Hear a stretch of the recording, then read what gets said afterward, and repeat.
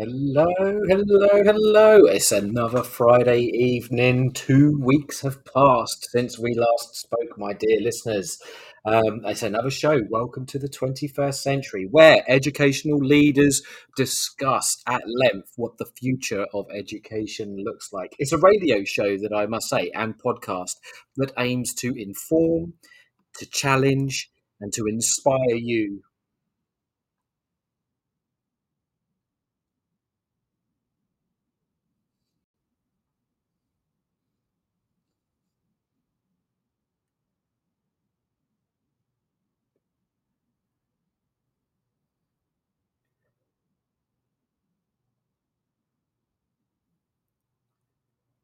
I still haven't got the hang of the timings of the intro music there. I really must get it right. Almost got it right this week. Almost got it right. Anyway, let's get started with the show. Now, a formal welcome to you all in leading in the 21st century. This is the podcast slash radio show brought to you by Teachers Talk Radio that will bring you the latest and greatest in the world of education, technology, and innovation.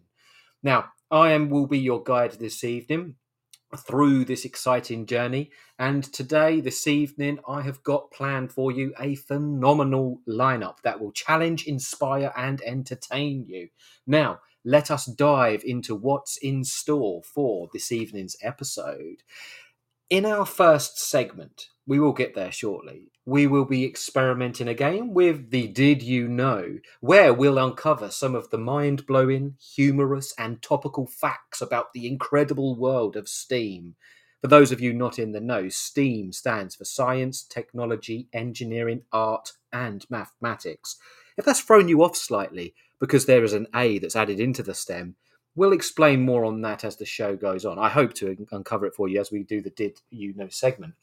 Now, I do want you to be prepared to be amazed as we reveal lesser known tidbits that'll make you laugh, that'll make you think, and appreciate the wonders of STEAM like you have never appreciated before.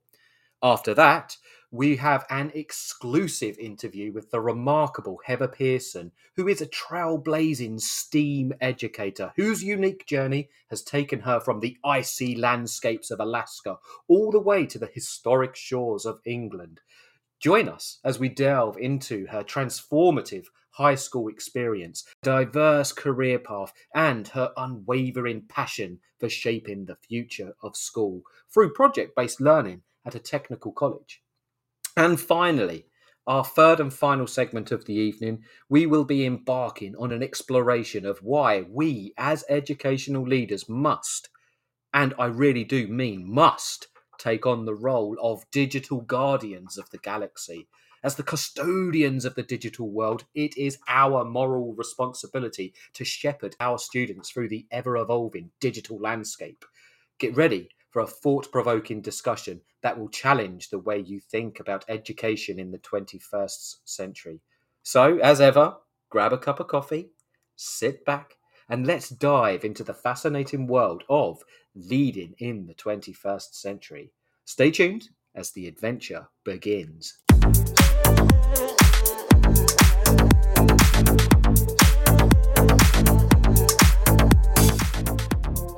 Okay, so this is our Did You Know segment. Welcome to the latest edition of our radio show. In today's segment, titled Did You Know, we'll be exploring some fascinating, lesser known facts about the world of STEAM. Science, technology, engineering, art, and mathematics. So buckle up as we dive into 5 intriguing tidbits that are sure to make you laugh, think, and marvel at the wonders of STEAM. Now, let us introduce our first fact. This one, I would say, is fairly topical. I especially like it because it involves artificial intelligence. Did you know, for example, the world's first robot artist, AIDA, as in IDA, held its debut exhibition in 2019? Hold on, let me do my maths here. That must be what, within this last decade? In the last decade, 4 or 5 years ago. This humanoid robot has the ability to draw, to paint, and even, dare I say it, create sculpture. More, IDA's artistic talents have been recognised globally, with its artwork set for tens of thousands of dollars. I guess we can finally put the A in STEAM quite literally now. If robots are creating pieces of art and we're willing to pay tens of thousands of pounds or dollars for said pieces of art, surely that A belongs in the STEAM acronym there. Now, fact two, I hope this one's going to bring a little bit of humour to your evening. I really want you to think, have you ever wondered who came up with the term bug? This is a term that we use quite often, like when you talk about technology to describe, a possible software glitch. You could say, oh, my computer's bugged, or, I want to debug my computer system. There's a computer virus, a computer bug, etc., etc. Now, it turns out that in 1947, so we're going way back in the past century now. Sorry for anyone listening that may have been born in around about this time or so forth. But way back in 1947, a computer pioneer by the name of Grace Hopper found, and I kid you not, found an actual moth trapped inside the Mark II computer at Harvard University. I didn't know this, I grew up through the 90s into the early noughties, etc. And I just assumed it was a technical term that, just belonged to the technical world. This computer is bugged. This computer has a bug. Anyway, this moth was causing the machines at Harvard University to malfunction. And thus, the term debugging was born, where literally those students and the staff at Harvard University would actively, physically debug the machines that they were operating. It's good to know, really, that even in the tech world, it has its fair share of buggy beginnings. Oh my God, that was really cringy, wasn't it? I'm so sorry to you, my dear listeners. Anyway, let's move on to fact number 3.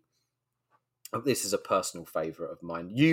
For anyone listening out there that has listened to me beforehand, you know that I'm a sucker for anything futuristic, any futurism, any sci-fi. I absolutely love. So this one is for the dreamers out there. And when I say the dreamers, I'm thinking like big time, your sky's up in the clouds, your head's up in the clouds, blue thinking, etc., etc. Now, did you know that scientists are actively researching ways to harness energy directly from space?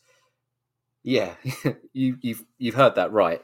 Scientists are actively researching how they can harness energy from space.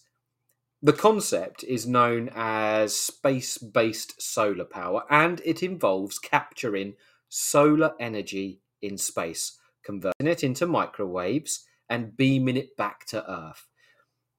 I can't really explain like the implications of this to you, but if you could capture the energy from the sun almost continually, because it won't be a case like we have solar panels on our roofs in the northern hemisphere today where we only have sunlight for a certain amount of time, but theoretically you could capture the sun's rays, the sun's energy, the solar power continually. If this could be cracked where the microwaves are sent down to the earth and converted to some form of energy, that would resolve this energy crisis most certainly that we're in now, but it would potentially create a more fair and equal planet to live on. Plus, it will take away and strip away, obviously, the reliance that we have on carbon emitting fossil fuels, and those huge gas reserves. It's a possible technology. I'm not saying that it is going to happen. When I first read about this, I just had this huge image in my head of these huge solar panels, floating around in the Earth's orbit with a huge kind of hose pipe connected. I don't know why I thought hose pipe, but I thought this huge cable going from the orbit of the Earth coming down to some huge power converting factory or something along those lines. I mean, could that work?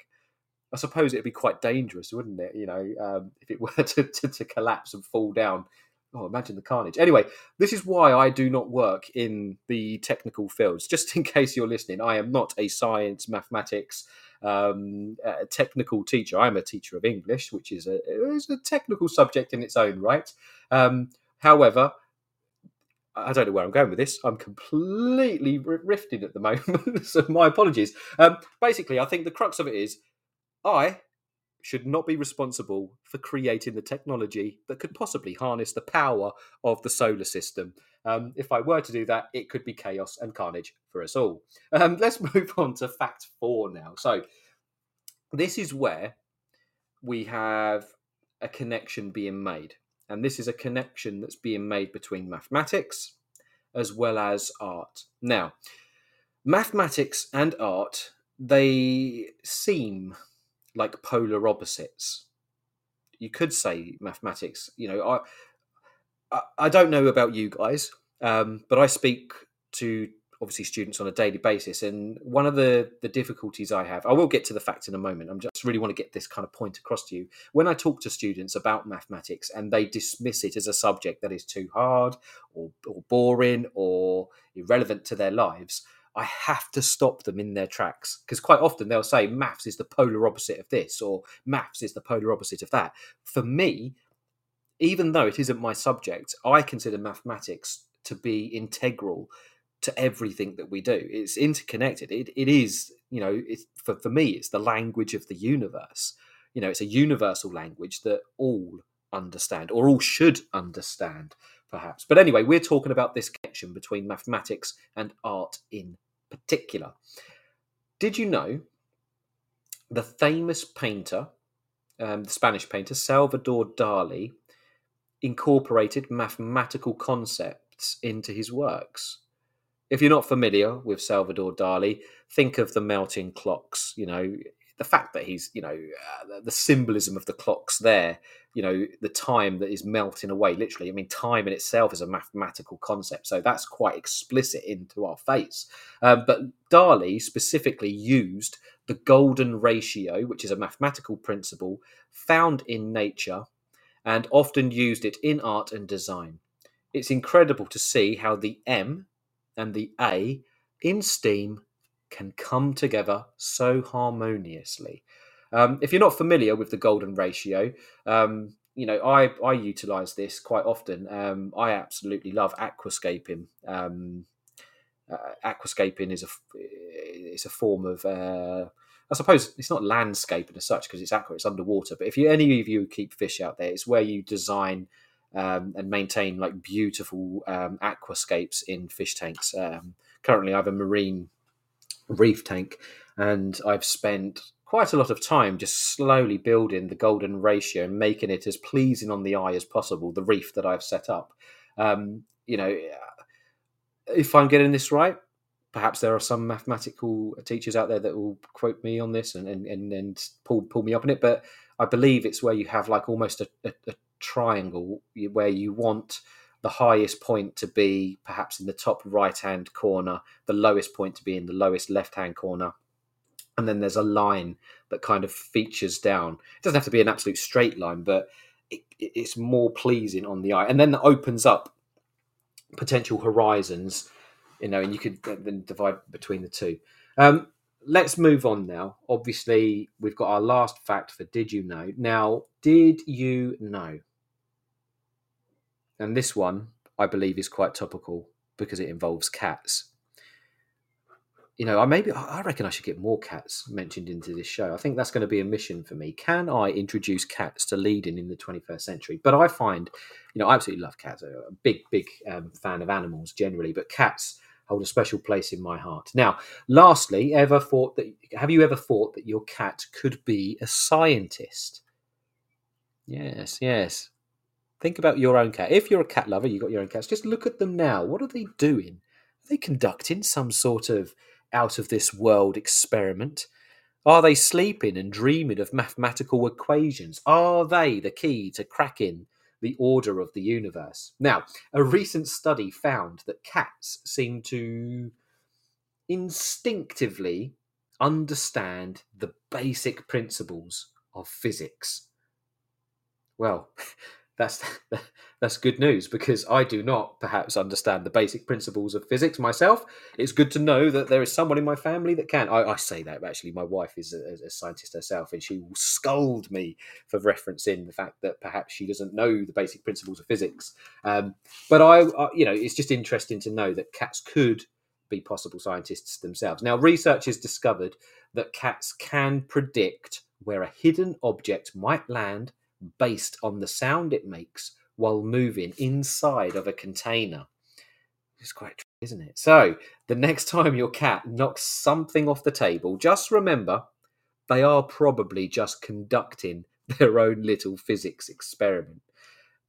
Well, to sum up there for you, we've had 5 interesting facts. We've had facts about robotic artists. We've had the humorous bugging or debugging, as it were, of the 1947 computer at Harvard University. We've had the concept of harvesting solar energy from our Earth's orbit. We've had the connection between maths and art, perhaps again bringing unity between the art and engineering topics. And we've had, obviously, cats can be sentences. Now, so there you have it, 5 lesser-known facts about the wonderful world of STEAM. If any of you knew any of these, please just pop them into the chat or send me a message directly. When I researched these, I would say I knew of 1 of them, and that was the topical one, the first one that I put in there because I thought it was interesting when I read about it years ago, and that was the AI artist. It's sold for, it caught a lot of attention in the media, but all of those other facts new to me, and hopefully they are new to you. So we are going to be moving on. There you have it, the 5 facts that I've delivered to you there. I hope that you've enjoyed this segment and you've learned something new. So stay tuned. We're going to break now for the news, and after the news, we will be introducing our exclusive guest, Heather Pearson. So, please. There we go. This show is brought to you in partnership with John Catt Educational, a leading publisher of books, directories, educational guides and magazines specifically aimed forward-thinking schools in the UK and beyond. Have you checked out their latest releases? Don't miss out! Visit johncattbookshop.com to explore their full range of titles and advance your own professional development today. Happy reading! This is Teachers Talk Radio, and this is Teachers Talk Radio News.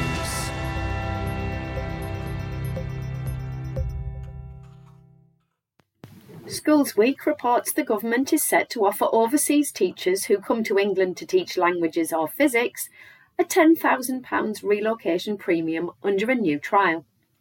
The premium would be open to both trainee and established teachers working outside of the UK and would be paid at the end of their first term. Under the plan, there would be no need for the money to be paid back.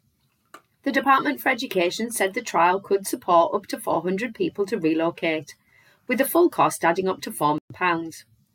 According to recent data, secondary school teacher recruitment targets have been missed for all but one of the past 10 years, and last year they fell short by 40%. The pilot for this new programme will run in the next academic year. In strike action news, industrial action has been suspended by NEU members in Wales.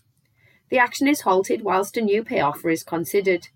In a statement reported on a range of media platforms, NEU leaders in Wales said that following discussions with the Welsh Government, a new revised and fully funded pay offer will be put to members. The planned strike for the 15th and 16th of March will now not take place, although these dates remain for action in England and will continue to go ahead as planned. The revised offer for those teaching in Wales is said to be worth a total of 11.8%. The offer will be voted on by members of the NEU in Wales via electronic ballot. NEU leaders Dr Mary Bowstead and Kevin Courtney thanked the Welsh Government for the constructive approach to finding a resolution and contrasted it with the behaviour of Gillian Keegan, England's Secretary of State for Education, who they said was preventing talks in England by refusing talking to ACAS. Teachers in Scotland, who are members of the EIS union, have also voted to accept their latest pay offer. This will see a 7% rise backdated to April 2022, a further 5% next month, and another 2% in January. NASUWT members in Scotland have yet to vote on the offer. Student loans are back in the spotlight after changes to the system. Channel 4 reports that student loan repayments will rise for those in the next cohort of students in England, as the repayment threshold is to be dropped. The government has said this makes the loan system fairer for taxpayers and students, whilst education experts say it will make low to middle income graduates worse off. Current students will only make 9% repayments when they earn over £27,295 a year, or £2,274 a month, or £524 a week in the UK. However, if you're starting an undergrad course or qualify for an advanced learner loan on or after August the 1st, 2023, those students will pay 9% of their income over the lower thresholds of £25,000 a year, £2,083 a month, or £480 per week. Students on the new plan won't be expected to make payments until April 2026. The length of repayment is also changing. Current students pay until the debt is cleared or for 30 years, but new students will pay until the debt is cleared or for 40 years. Full details of the changes plus comments on the impact many believe it will have can be found on Channel 4's website, and all data has been subject to the outlet's fact-check system. Finally, a writer who wrote a book on the topic of online misogyny has given an interview to The Guardian. Laura Bates wrote Men Who Hate Women, The Extremism No One Is Talking About, and it was published in 2020. In the interview, she raises concerns about the widening gap between generations who have never known a world without the internet and those older generations struggling to understand and keep up. She talks in particular of the impact this is having on what she describes as the millions of girls who are realising the impossibility of escaping from harassment, revenge porn, deep fakes, and the difficulties in navigating a world online. Bates sees the problem in its broadest form, not just an issue with influencers like Andrew Tate. In fact, she says she wasn't even aware of him until last year. This, she says, is worrying in itself, as there is a danger that the well-intentioned coverage will only boost his profile, and that if and when his influence wanes, many will think it is a case of problem solved, when actually the problems and attitudes that give rise to people like Tate will continue. Full details of the article can be found on the Guardian website. This has been your Teachers Talk Radio News with Joe Fox. This is Okay. Welcome back, ladies and gentlemen. It is with great excitement and honour that we introduce today's guest, a beacon of inspiration and an extraordinary force in the world of STEAM education, Heather Pearson. Now, before we bring Heather onto the line, I just want to give you a little bit of context behind who Heather is. Now, Heather was born and raised in Alaska. Her unique journey started at one of the first STEM high schools in the 1990s, where she discovered her passion for mathematics during her geometry lessons with the unforgettable Mr. Roses. This transformative experience ignited her vision for the future of education and set her on a path to becoming the inspiring teacher that she is today. Heather holds a bachelor's degree in civil and environmental engineering, and has an incredibly diverse background that spans across city planning, politics, as well as finance. Her adventurous spirit and commitment to family have taken her across several US states, to Belgium, and finally to England, where she's become a permanent resident and fulfilled her dream of becoming a teacher.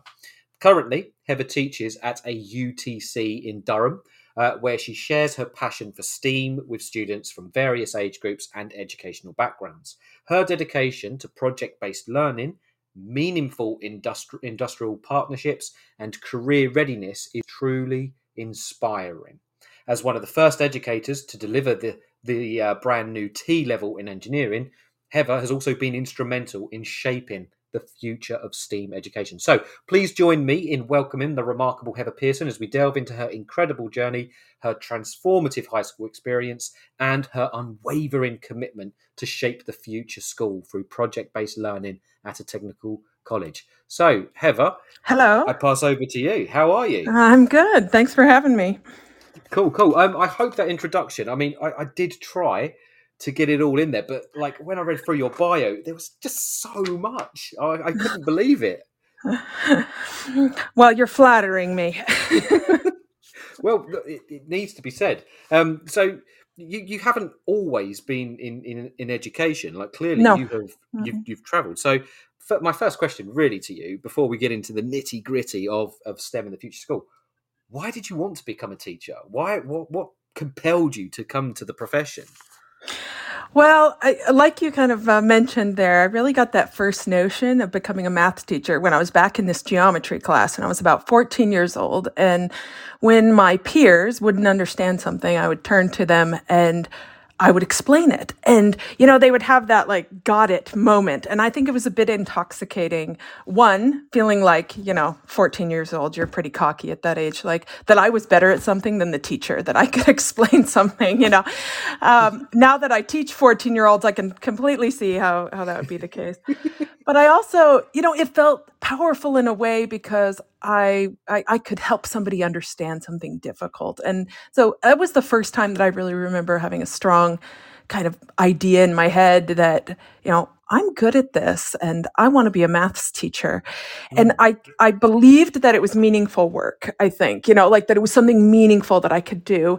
And I'm sure that came from, having good teachers, like everybody who, well, I shouldn't say everybody, but I'm sure most teachers can think back to really, meaningful, impactful teachers that they had. And yeah, without a doubt, like myself, like I can read them off now. Mr. Hollinsby, yeah, Mr. Weller, Mr. Hewitt, Miss Morrill. She was my science teacher. yeah. She really turned it around for me. Seriously, like before her, I didn't really think science was a thing. But anyway, back So to yourself. I could name them too. And I think that they still guide me. That when I'm in difficult situations, I'm not sure what I should do. I still think in my mind, what would Tanya Spurkland have done? What did she do in this situation? And so I think that they stay with us. So I'm imagining now the students that you're teaching, the students I'm teaching, there's going to be a part of us always present in their lives. I don't know. Probably. I guess that's part of our gift and our burden that we carry as teachers. Cool. So, but like you mentioned, I didn't become a math teacher right away. No. And I, somehow I knew that it was something I could do later, and that it didn't have to be, one thing that I decided. And I don't know, maybe my parents kind of put that idea in my head that if I got a solid education, that I could do a lot of different things with it, that it would kind of open the door. And so I first studied agricultural engineering in California, and then civil and environmental engineering, which I ended up getting my degree in. But then also I got married quite young and had a child, and then another. And so I was, it was all kind of mixed in at this same time. But I did use my education in, like you'd said, a lot of different things around. But I always had in the back of my mind, I had this idea that, well, someday I'm going to be a maths teacher. And so with that kind of intention, I think I stayed really involved in education through my children's, schooling. And I did engineering workshops where I'd go in and do engineering projects with the kids. I judged science and engineering fairs. I coached a couple math Olympiad teams, etc. So I did these things. So even though you were not in education from the beginning of your career, you've always had that tie to education. You've continually been involved, as you say, judging science fairs, going to parent talks. I would imagine you've had your foot in the educational sphere, but obviously you're now in Durham. Did you ever envision yourself teaching in England, or was this by when chance? We moved, by chance, I think when we moved here, the time felt right. I just, like I said, I always had this idea, like I would do this, and we moved here. It felt right. I knew we were going to stay here, and so it felt like I could put down this permanent route. So I kind of investigated my options for training, and I found a really great school-based program that was linked between a university and a local sixth form. And kind of started my journey there with some phenomenal female mentors and tutors who who, when I stopped believing in my original belief, that I could be good at this, they believed for me. So Cool. we all need those. I do want to jump back to your days in Alaska. Yeah. Can I just ask, was it a STEM high school that you attended? So in the 1990s, that was your school. It was already STEM focused. Did I read Yeah. that correct? Yeah. So in hindsight, it really was revolutionary, I think, because this was the early 90s and nobody even used the word STEM back then. I looked it up and it wasn't even used or coined by anybody until like the late 90s or early aughts. And so this was the early 90s and there was this group of founding teachers and they had this vision of integrating science, technology, and maths into like experiences and trips and projects and experiments and internships. They had this vision and they got some grant money and they started it and they called it STAMP. This was their name for it, STAMP. So Science, Technology, and Applied Maths Program. So catchy. Yeah. Right. I mean, in hindsight, it's just like phenomenal what they did. But for example, one of the things every year we would be required to do a really in-depth science fair project. And so at the beginning of the year, we would start with ideas and researching it and connecting with industry mentors and then designing, an experiment that had scientific rigor. And then we would carry it out, collect data, and then we would analyze it and repeat it, and then finally a presentation. I mean, science fairs are a big deal in America. I don't know if you've ever seen in the movies, but it's true. They're a big deal. And so you'd have this big backboard with graphs, and you'd have a report, and then you would stand and have a speech that you would give to judges.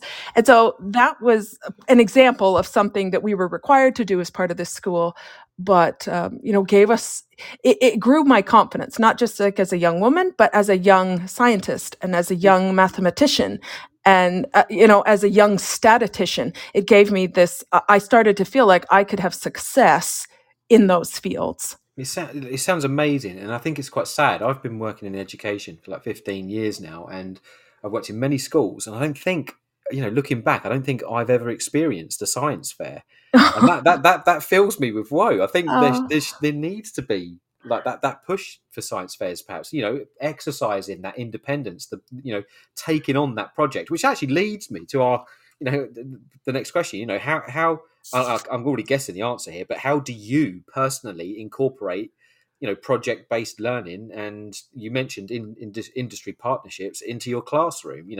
How do you take what you experienced at your high school and bring to the 21st century classroom? Yeah, so like you said, I work at a UTC, and so I came to very education. quickly. I'm familiar. Like UTC, can you just very quickly just define what UTC is for my listeners out there that perhaps don't understand the acronym there? So UTC stands for University Technical College, and so they are in partnership with a university, and so they are GCSE and A level. So years 10 through 13. So Key Stage 4, Key Stage 5. It's not for the lower years. Okay, gotcha. And they are all STEM based in some fashion. So in the Northeast, we have a couple of them. One is engineering, and that's like mine is engineering focused. There's another one though that's health focused, and so it's for students that are going into health fields. And there's others, but they're all somewhat STEM based. And so like I came to education with this belief that like what happens around the classroom, outside of the classroom, can be as important as what happens inside. And that's really kind of like defines what a UTC is and what attracted me to want to work at one. And so a lot of, you're saying, these projects, a lot of them do happen outside of the classroom.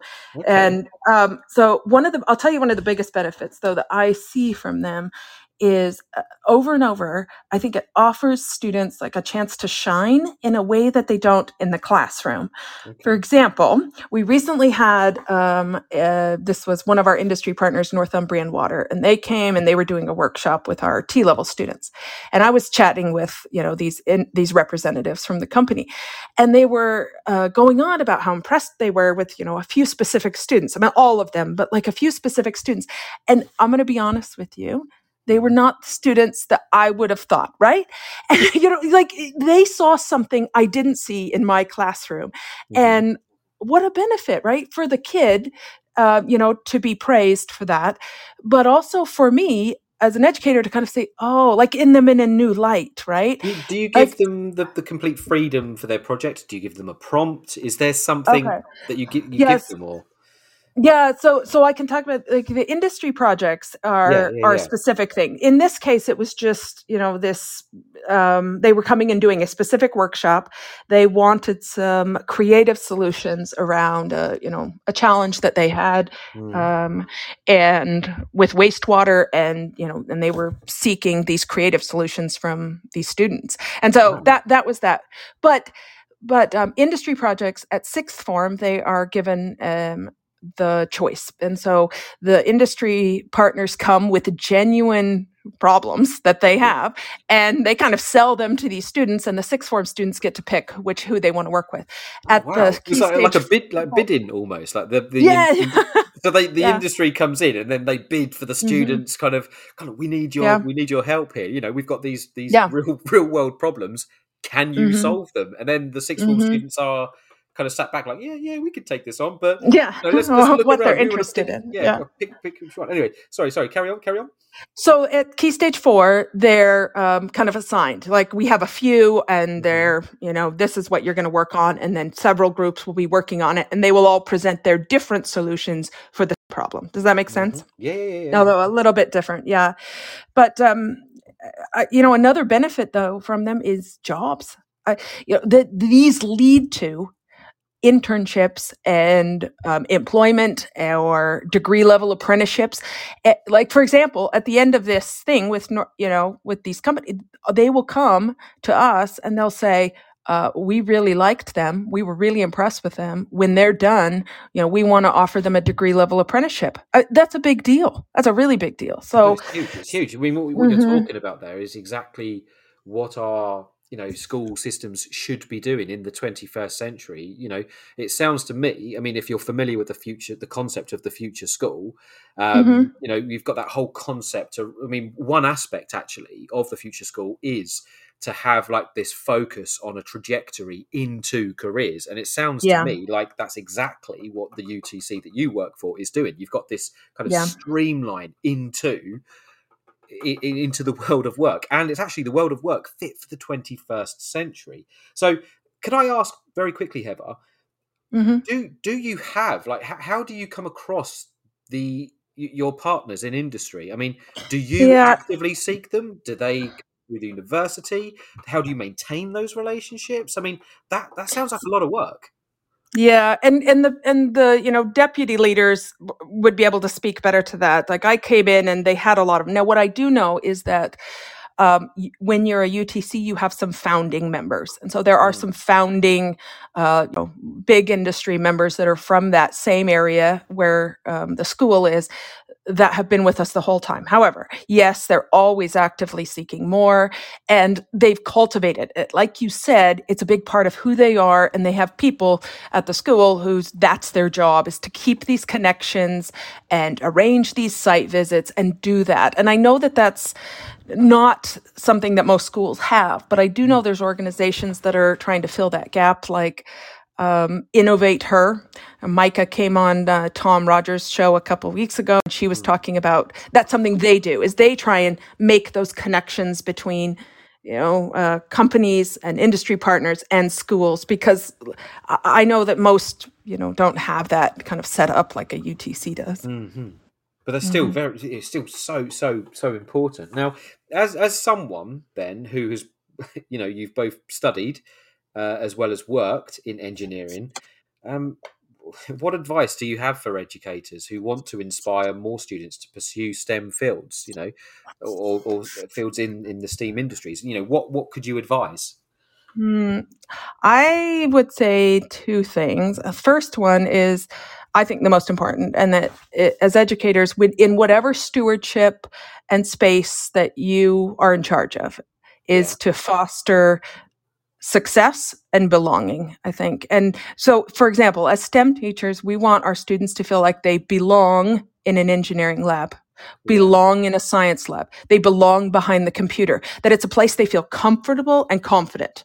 Because, I mean, I think we all like to do things that we feel comfortable and confident doing, right? I mean, think back, even me, I'm 14 and I thought, I'm good at this, like, in my mind, but isn't that great? And that's what we want to have, like our students to have that same kind of experience where they say, I'm good at this. I can do this. I belong here, right? And I think the second one I would say is that you can't be what you can't see. You cannot be what you cannot see. And that's what I mean by that is that, for example, I know our deputy principal, Catherine, when she sets up these on-site visits with our industry partners, she specifically asks for younger local staff to be highlighted, because we want the students to be able to see themselves, hear themselves, right? Because this is, up in the Northeast. And so here, people that sound like them, look like them, are from,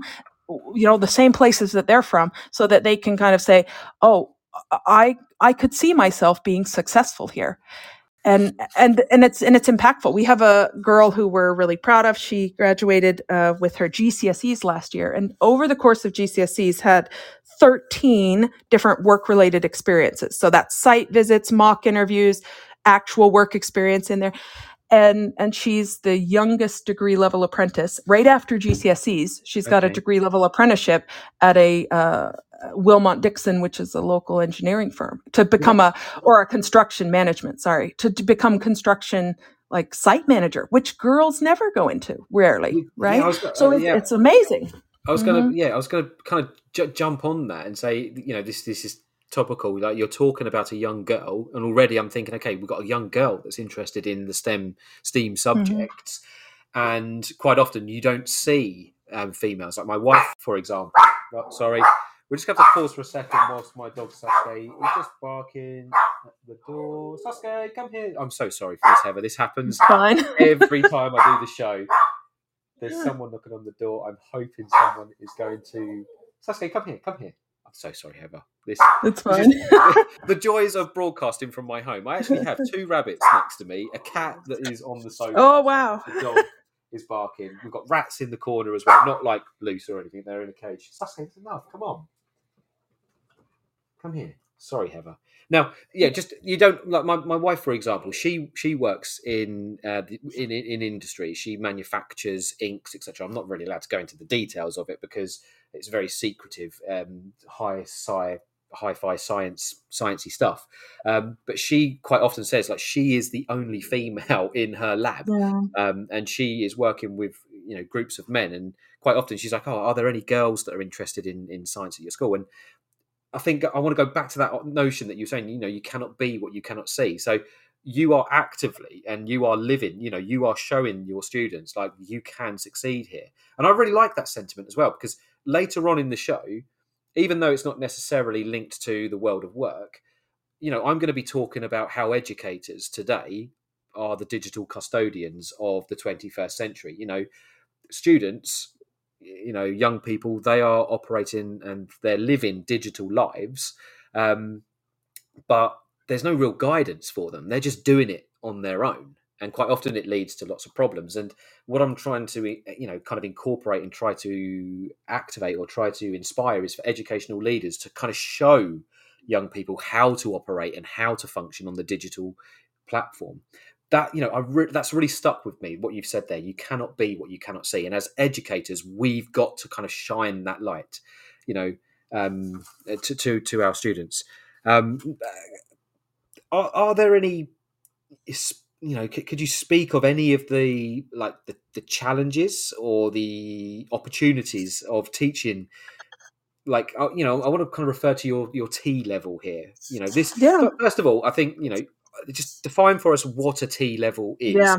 You're teaching T levels in engineering, and you're one of the first in the country to do so. So yes. I think you are primed to share with us, what are the challenges and the opportunities of teaching that T level in engineering, and also what impact you think it will have on the future student. Yeah, so just so your listeners know, a T-level is kind of this part theory, academic, part technical, part workplace training course. It's full-time over 2 years. So that's all they do. They don't do it alongside A-levels or anything. And it includes 315 hours of on-the-job workplace training. Mm-hmm. And so it's, like I said, equivalent to 3 A-levels. And it was created, they really only started talking about T-levels in 2017. And the first one began in 2020. So they're new, really new. And they're created kind of in partnership with the related industry. So engineering, of course, with, industry partners and organizations like, national organizations for engineers. That's how it was created, so that it would meet the needs. I mean, the whole idea is so that when they're graduated, they're workplace ready. And so this engineering and manufacture T-level, it just started in 2022, so September this year. And there's a lot of requirements on the provider. So the teachers have to have industry experience, and you have to have industry standard equipment. And so for us, that's a lot of stuff. You think about what's industry standard engineering equipment. And if we have this huge engineering hall with a lot of, amazing stuff, it's one of the exciting things about it. So we're the only provider in our area yet that's been allowed to do this. It and sounds I teach. expensive, if you don't mind my asking. No, it Oh, sounds... Yeah. And there is a lot of, support from the government to get these going, because like you said, that's new, right? And anytime you're trying to do something new and different, you need new and different teachers and equipment. And so, yeah, of course, it's just, we're currently facing like huge staff shortages in the education sector generally.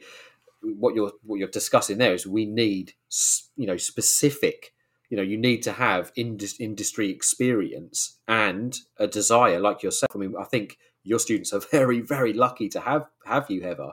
But how many people out there are, willing to come from industry and come into education where potentially you'll have to retrain, take a hit to your salary? That you must be a rare teacher, I would assume. Well, I think you're right. That's a challenge. That's going to be a challenge, and to staff these. But I teach the maths module, and so along with the science, that's kind of the bulk of their first year, the academic portion of their first year. And the thing one of the things I love about it is the maths is almost exclusively context based, right? So like it erases this question of where am I going to use this? What am I going to do with it? So for example, in A-level maths, we teach a lot of the pure theory behind calculus, but with the T-levels, they are using calculus, but it's just how do I do it and how do I use it? And all of the questions that they have are contextualized in engineering context. And so that's pretty exciting. It also gives us a lot of opportunity for crossover, right? Like if we're trying to take, it gives us good ideas for going back to the A-level classes, right? Or back to the GCSE classes and showing those connections. So as a teacher, I think it's kind of a valuable experience to see those connections as well. But like right now, for me, it feels like a privilege to be a part of it, because right now they're working on what's called the ESP. So right now they're using their lesson time to do this. It's called the Employer Set Project. It's a real engineering brief, and they've got 20 hours in exam conditions to do the research, the drawings, the design, and then a presentation, cost analysis, etc. I was going to ask you about this, like in terms of assessment. Then I would imagine this is very much like the Arts GCSE, where you have a set amount of time to work on a project in exam conditions. Is that how they're assessed in the T levels? There's different things. So they have 2 papers, and so my maths module is leading to that paper. They have this ESP, right? And then they have their workplace training stuff. So there's all this stuff that goes together as far as the assessment. But like I was invigilating them the other day working on this, and I was so proud of them. I really was, as I was walking around and looking at the quality of their work and their ideas. And I feel like their future is really bright. Like they are getting experience that I never got at their age in actual problem solving, using an engineering process. Go ahead. Excuse, I might be playing devil's advocate here, and I am one for kind of going into the realms of creativity and imagination. Are your students are they like studying, and are there projects for like engineering to solve real world problems, like takes the climate change crisis, for example, or are they kind of plotting new technologies that will destroy the world? Are they working for some supervillains or something? I mean, I don't know. So just are they Well, I potential hope not. supervillains or superheroes? I suppose that's what I'm asking. The future of these students, are they going to go on to solve real world problems, or are they going to become the next I don't know Well, I don't know. We sure hope so. There's a quote on the wall in our engineering lab, and it says engineering is the closest thing to magic found on Earth.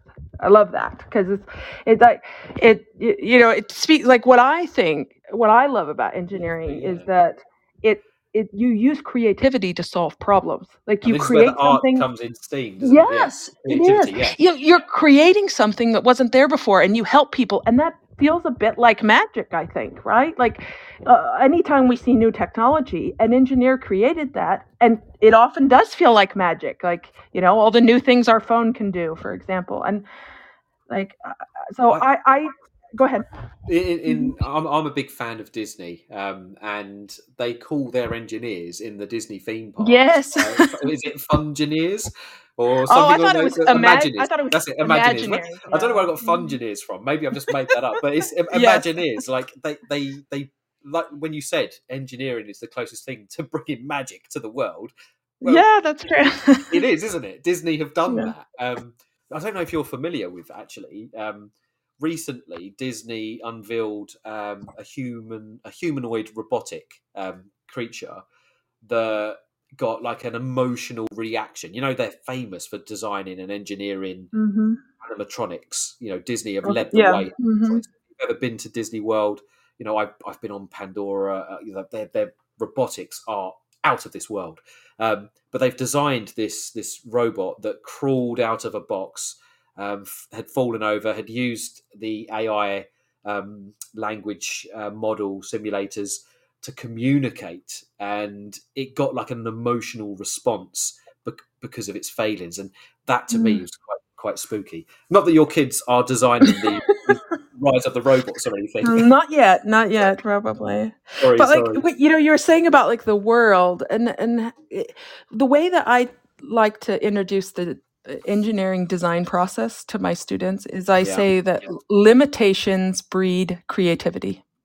Okay. And and I'll say it again because it's like so powerful. I think limitations breed creativity, and what that means is like any engineering project has so many limitations, right? Like cost of labor, cost of materials, cost of energy, or just like the location, right? Think about when you're doing something in space and how that location has different limitations than if you're doing it in Alaska, right? And it's going to get really cold.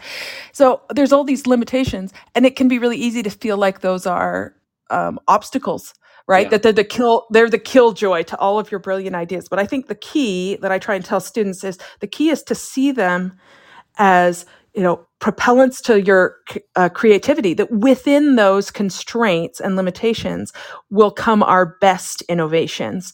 And so and that's, you think about the world, like what do we need, right? We need solutions, and gosh, are there not a lot of limitations that we're trying to work within, right? Like you had said, climate change, economics, pandemics, all these like really big limitations that we need solutions that fit within.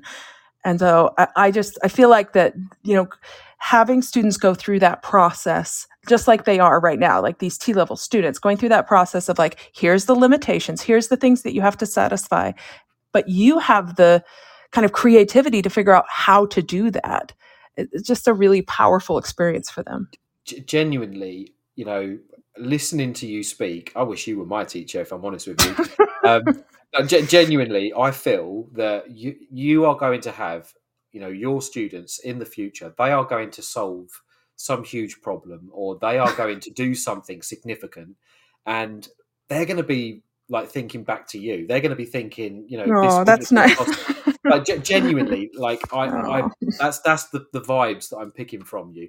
But I've got to ask, you mentioned earlier that you you married young, you had loads of kids. I think Yeah. you mentioned five kids. I Is have that correct? 5 kids. Yes, I have 5 children. Five Yeah. children, Uh-huh. and you're teaching A-level maths, which I can only assume to be incredibly difficult, GCSE physics, and the T levels in engineering. Like, how do you do it? How? Yes. That is, Yes. and Yeah. you got time for me to interview you as well. Oh. How? Well, I would say I'm, doing all these. I'm not convinced that you can be an expert at everything.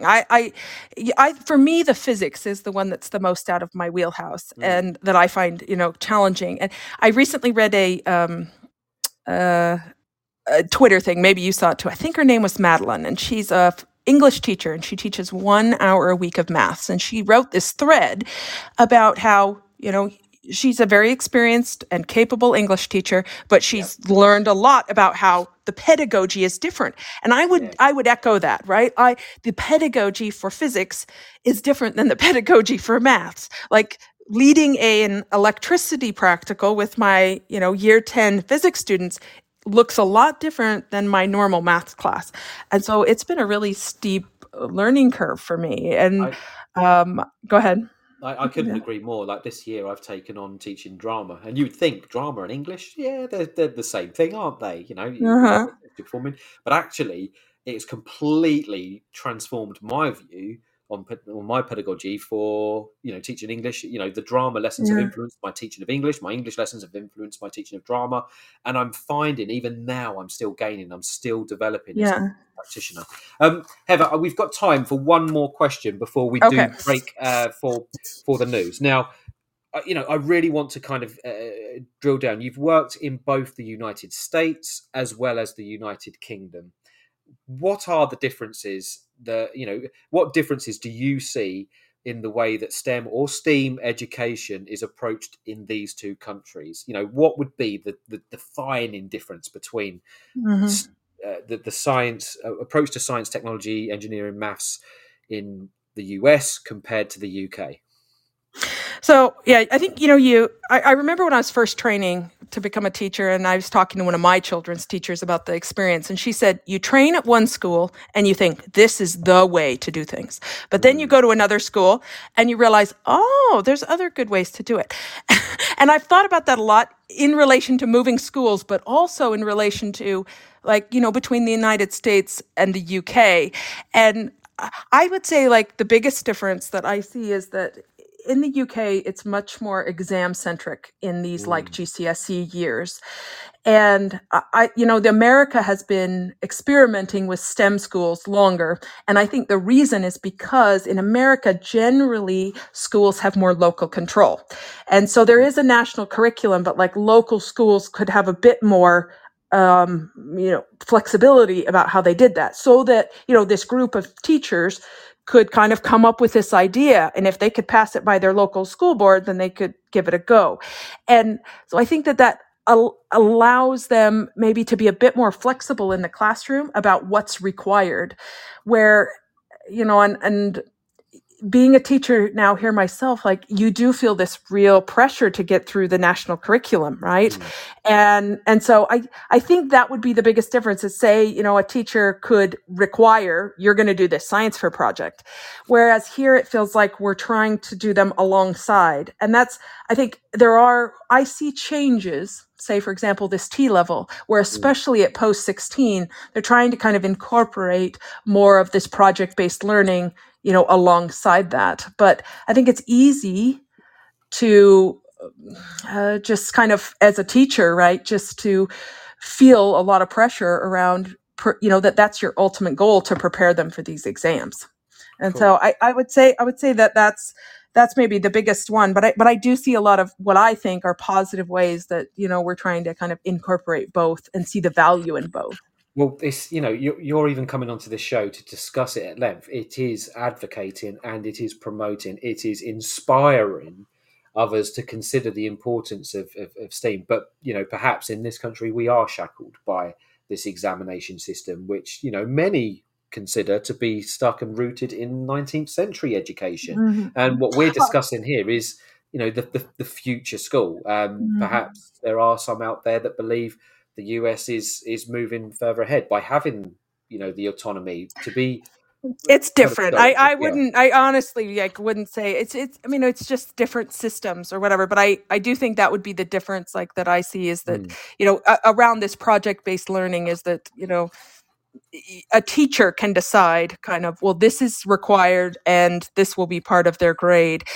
There's benefits and drawbacks to that, but I do think that it can kind of, you get a teacher who's committed to this idea and they can push it more. Whereas sometimes here it's like hard to encourage a student when they know ultimately probably what people will, or they feel like the exam is the most important thing or something. So. Cool. Well, Heather, as I said to you earlier, massively inspirational. I really do appreciate your time. I know it's a Friday evening. Many teachers perhaps would be sleeping right now. Perhaps they'll be doing something different. I don't know. No, it's been a joy. I honestly, it's been great. I'm so glad you asked. Yeah. Well, I'm going to let you go. Okay. Feel free to continue listening to the show. We're going to play some more news, and we're going to finish by talking about the digital frontier, a call to arms for educational leaders. So, listeners, thank you, Mark. No, thank you, Heather. It was a pleasure. Goodbye. So, listeners, there you have it. There was our inspirational guest, Heather Pearson. Absolutely brilliant. And, I absolutely enjoyed and relished that interview. I feel like I want to go back to school and study engineering myself. Anyway, we'll bring you now the news. Please stick around, and hopefully this show is brought to I'll you speak to in you again soon. partnership with John Catt Educational, a leading publisher of books, directories, educational guides and magazines specifically aimed at forward-thinking schools in the UK and beyond. Have you checked out their latest releases? Don't miss out! Visit johncattbookshop.com to explore their full range of titles and advance your own professional development today. Happy reading! This is Teachers Talk Radio, and this is Teachers Talk Radio News.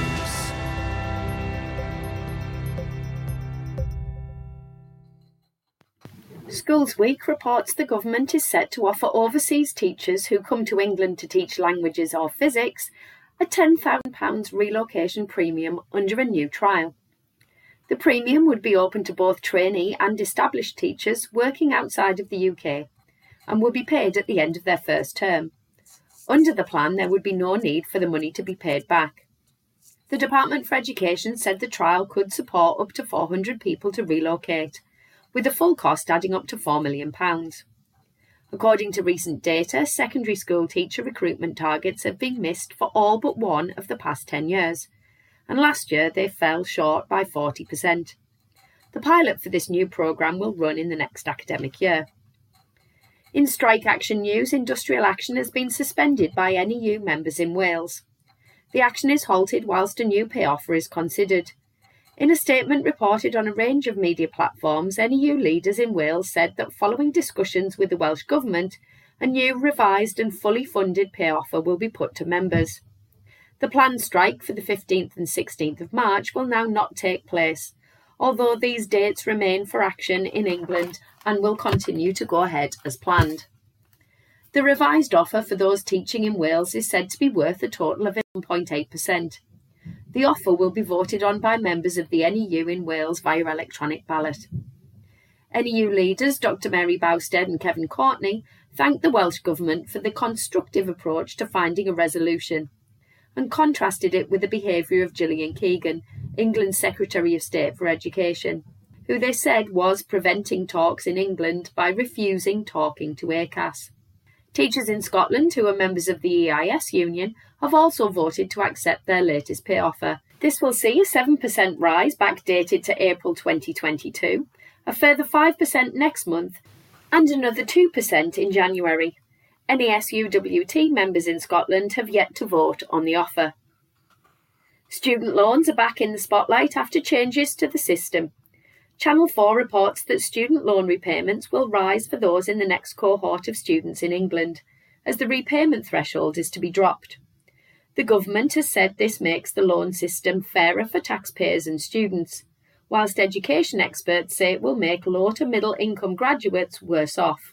Current students will only make 9% repayments when they earn over £27,295 a year, or £2,274 a month, or £524 a week in the UK.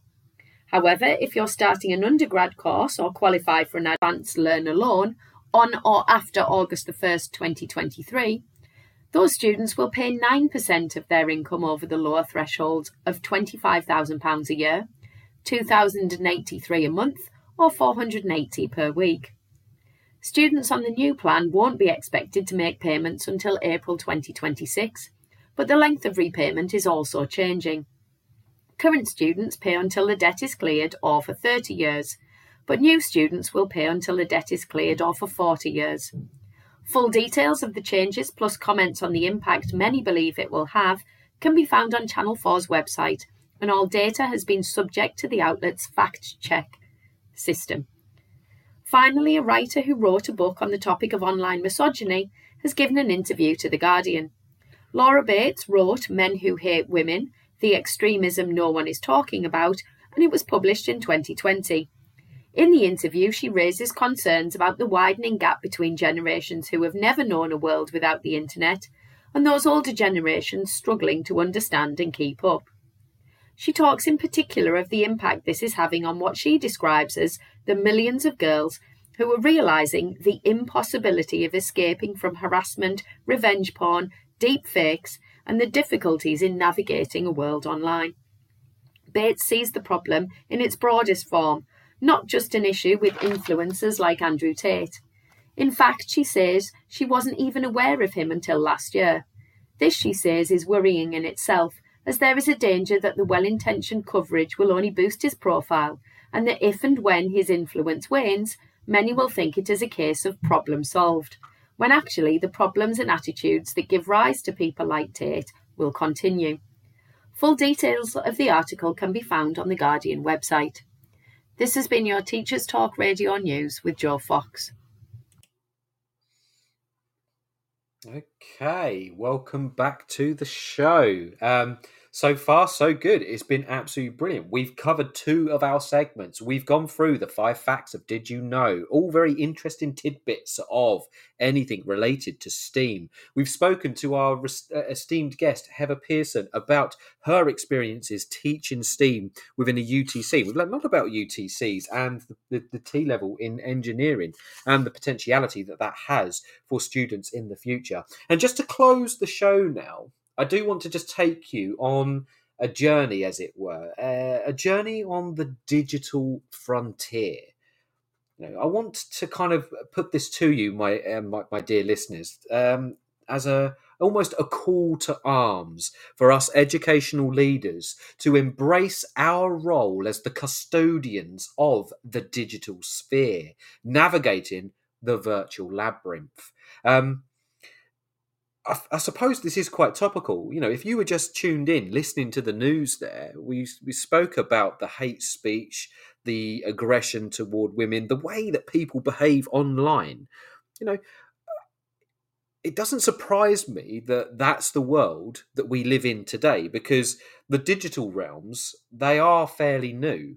They're in their infancy. They are juvenile in terms of our existence on this planet. The way that people function and communicate and socialize together online is still very early, hence why we refer to it as the digital frontier. And I suppose what I'm asking educational leaders to do here is to take on that role and show young people how to behave online. I don't mean just having an assembly or a PRE lesson that talks about how we should behave online. I don't mean just giving a set of rules. I'm referring back to what Heather had said. You cannot be what you cannot see. And if our students can't see how we are conducting ourselves online as educators, as professionals, as human beings, then how on earth do they know how to behave? And, for example, if they are only seeing the hate speech from certain individuals, then they are going to mirror that. They are going to behave in a way that they deem fit. Now, in our contemporary professional existence, we traverse a myriad of virtual communities, whether that be a community of educationalists on LinkedIn or Twitter, whether that be communities of social activists on Facebook, or whether that just be a collective of creative artists. We are reminiscent of the allegory of Plato's cave.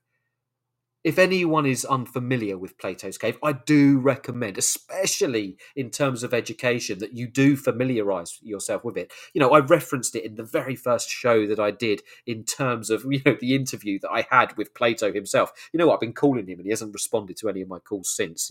He's since gone on and had fame elsewhere, I would imagine, since bringing him back from the grave. But Plato's cave analogy suggests that, there are human beings that are shackled, stuck within a cave, looking at the walls of the cave, and they see these shadows that seem, they see a reality. They see the shadows that emerge on the walls themselves, and they see this as a reality of their existence. And they follow it blindly. But actually, outside of the cave, at the entrance, there is light. And the objects that they see on the wall are just mere shadows of the existence that they are missing. And as educators, we are to bring those out of the cage and expose the real world to them. And I suppose what I'm saying here is that rather than being physically shackled within a dimly lit cavern, observing these mere shadows upon the wall, we find ourselves, or rather we find our students enveloped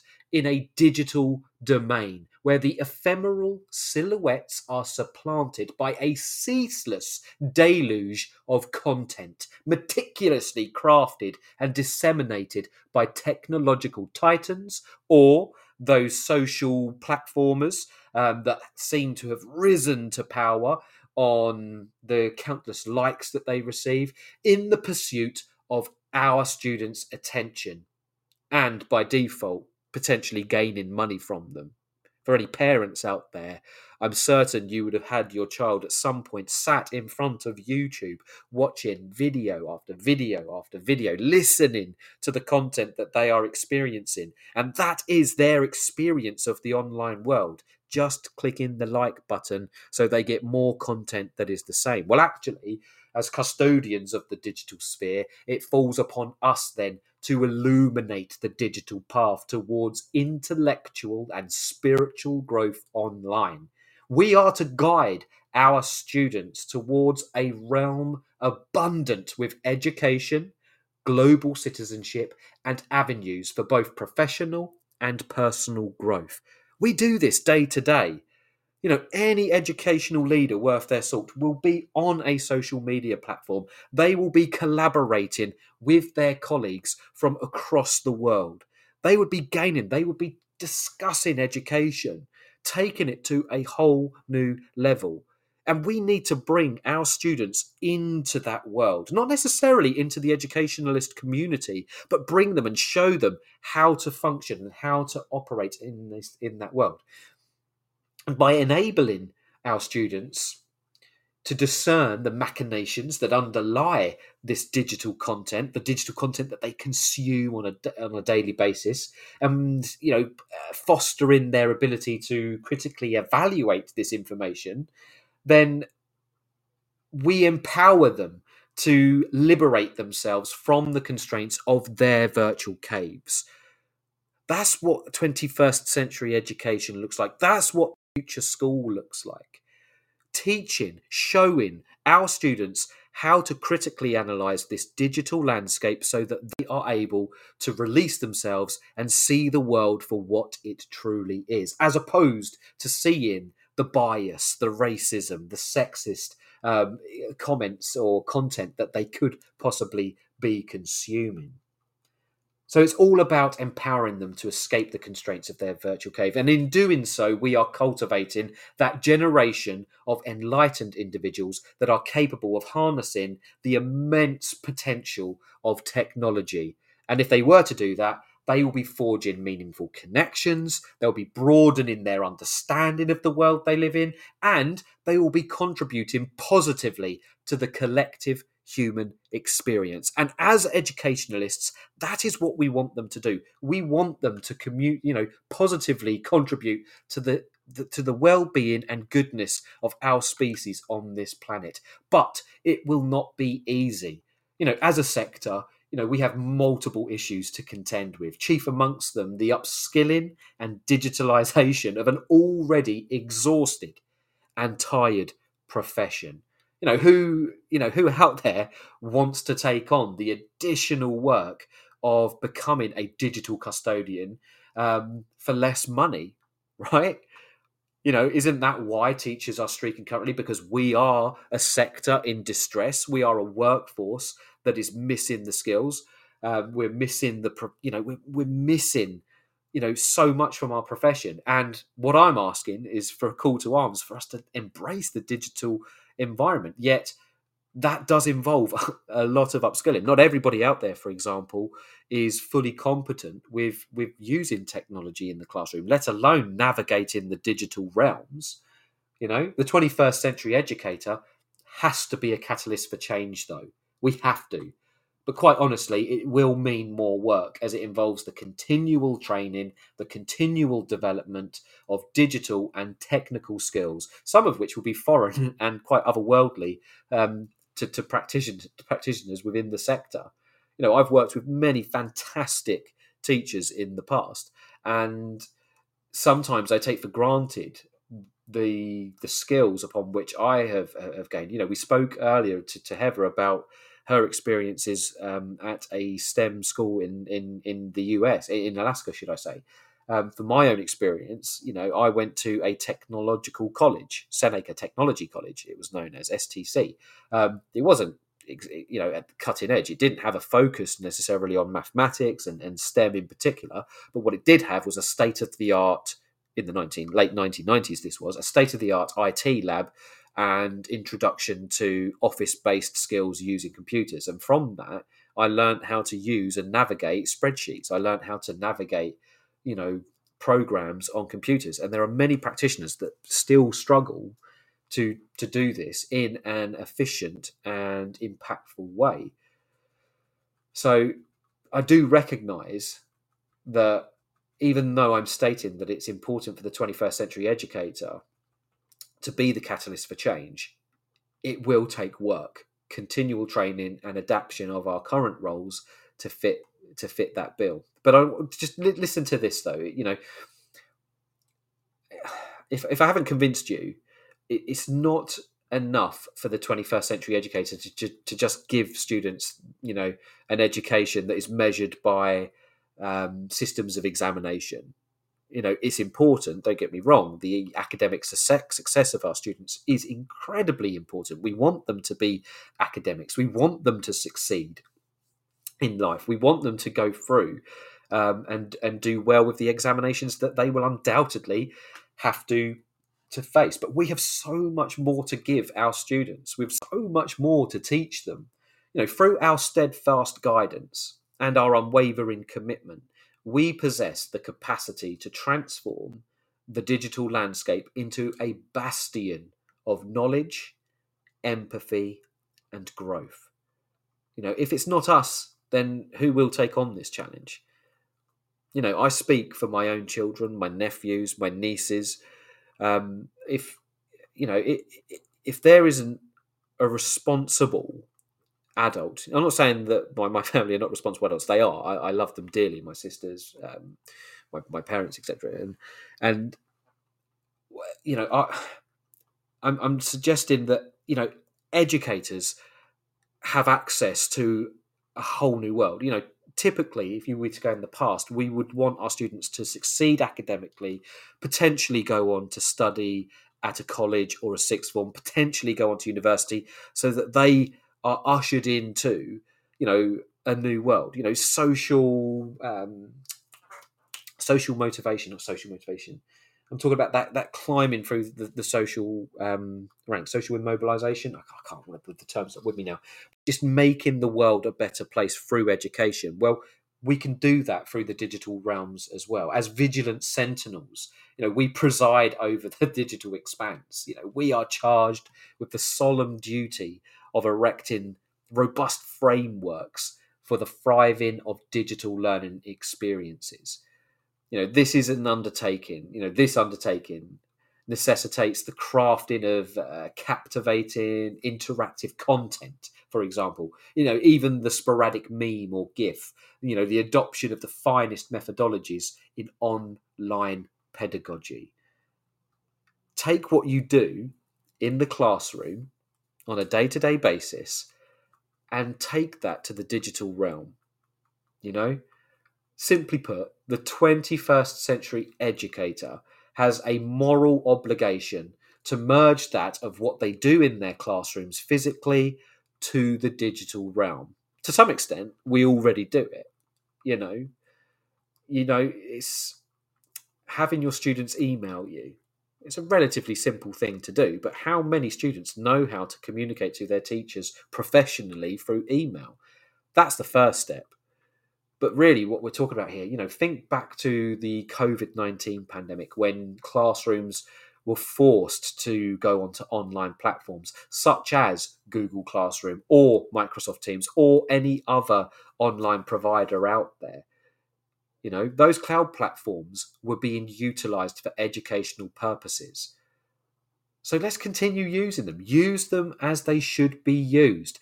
Training grounds where we, the moderators, the educationalists, can upload content and encourage a healthy online community where our students can put into practice their digital personas in a professional setting that is monitored and safe for them to make mistakes and potential gains. Give them the grounds from which they could function together in a healthy, sustainable way. Usher them into that digital realm. I'll share with you one such tale of success through my own place of work. And this is by no means the brainchild of my own. My current school, it's a fairly new school. We've recently launched its own school-wide House Cup competition, very reminiscent of Hogwarts, House Cup. As a child myself, I never experienced the competitive nature of a House Cup. I went to a state school in a working class area. I loved my school. I loved my days at school, but it was very much a different experience from education as I've come to know it today. I'm talking, commonplace for children to be smoking their cigarettes at the top of the playground, etc. No real challenges on that. But this competition that's set up at my current school, the students are really involved in it and they absolutely love it. And it fosters like this competitive nature of our students in a way which is fun, it is healthy, and it's teaching them to be, better winners, better sportsmen, better, writers, even better dramatists, because I'm doing a drama house competition currently. But what's happened recently is our pastoral lead, Mr. Martin, has taken the step into the digital realm and has created a school-wide team where the latest news, competitions, updates regarding this competition take place on our cloud platform. Now, by leveraging the power of this digital platform, students and faculty alike have come together to participate in various challenges and activities, not doing the challenges and activities online, but actively engaging with the competition online itself. Teachers are uploading the content. This is the next competition. This is the current scoreboard.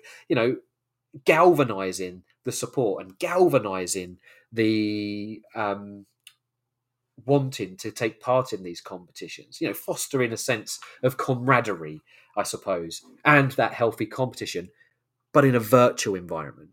And every time a student were to respond in that virtual environment, there's an opportunity for an educator to praise them or perhaps just kind of guide them into stating or saying the right thing. Maybe that wasn't the right thing to say in that moment of time, but if it was, there's a thumbs up, okay? So what exactly, does this all mean to you, though? you're listening to this show and you're thinking, God, Mark, you're going on a little bit here, which is fine. I get that quite often. My colleagues, even my students told me today, "Sir, you're doing it again." I'm notorious for just going on sometimes. But anyway, by giving our students the digital platform, we are teaching them how to operate in a healthy social manner fit for the digital spaces that they will undoubtedly have to navigate in the future. The digitalization of education, the digitalization of society is only going to increase. And as I said, it's our moral obligation as educators to ensure that those students, our future leaders, are going to operate in a way that they know is successful, that they know is the right way to do. Now, in order to maintain our position at the vanguard, though, we have to pledge our unwavering commitment to continual professional growth and enrichment, ensuring that we remain adept at navigating our pupils through the ceaselessly evolving digital terrain. That's a mouthful, isn't it, right there? What I'm suggesting is that we have to keep right up to date with regard to the new developments in digitalization, how we socialize online. And by doing this, we're embracing the digital frontier. I don't often quote Elon Musk, for better or ill. He does have significant impact, significant influence, I suppose, on the way that we lead our digital lives. I'm not necessarily saying that Elon Musk is someone that we look to for inspiration or guidance, but he does own one of the most powerful social platforms out there today. And he says, we have a duty to evolve education to adapt to the rapid advancements of technology. If not us, then who? Or we could take the words of Sheryl Sandberg, who was the former chief operating officer who worked for Facebook. And she asserted that we must equip our students with the tools to navigate the digital world responsibly as well as effectively. So, we've got two leaders in the digital world, in social media platforms, both of which recognize that education plays a crucial role. And what I'm suggesting to you guys is it's not enough for us just to kind of put it onto a PowerPoint and say, these are the rules for social media. This is what you can say. This is what you can't say. Instead, we should be living and breathing those digital communities with our students in a safe and secure way, using school cloud platforms, whichever ones that you use. It's those online classrooms. Take your pedagogy and bring it to the digital sphere. You may be fortunate to have students at your school using a bring your own device policy, or they may have their laptops or computers. If that is the case, utilize those laptops. I, for one, am continually uploading my content from classes onto that digital platform, into that digital classroom. At the start of this academic year, my Year 7 students, for example, maybe 2, 3, 4 of them in a given class, because I teach quite a few Year 7s, they kind of knew how to navigate that platform. Now, all of them do, all 30 in my class. And they do this because it is a part of their life, and they communicate with me both in the physical realm as well as on the online realm. And actually, those that communicate with me in the online realm are the ones that you wouldn't expect to communicate with me. The quiet students that don't like necessarily to come and speak to you directly or to speak openly in front of the whole class. Not that that's the practice that I encourage in my classrooms, because I'd like to feel that all students can speak to me. But anyway, embracing the power of technology, we can illuminate and emphasize the learning communities that will form the foundations of our future societies. As educational leaders, it is time for us to roll up our sleeves and embrace our responsibility to guide and train students in the online world. By adopting this proactive approach, we can ensure that our young people are not only prepared for the challenges of the digital sphere, but also equipped with the skills necessary to thrive in a rapidly evolving world. With our guidance, they can soar like digital eagles, ready to seize the boundless opportunities of the digital age. In conclusion, I suppose it is crucial for us to recognise our role as educational leaders in this digital frontier, leveraging technology to create meaningful learning experiences and nurturing the next generation of global citizens. Together, that's me, you, all of us, we can reshape the digital landscape, fostering a world abundant with knowledge, empathy, and growth. And together we can enlighten our students to a digital world outside of their virtual caves. If not us, then who? And that's the show. Bang on time. I cannot believe it. It is 7:30. The show is ended. I'm 16 seconds over.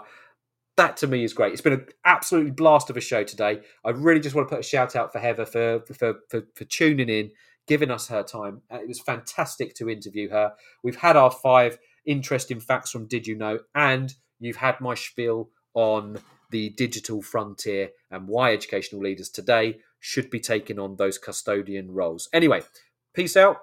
Have a great weekend. I'll speak to you all in 2 weeks' time. Bye.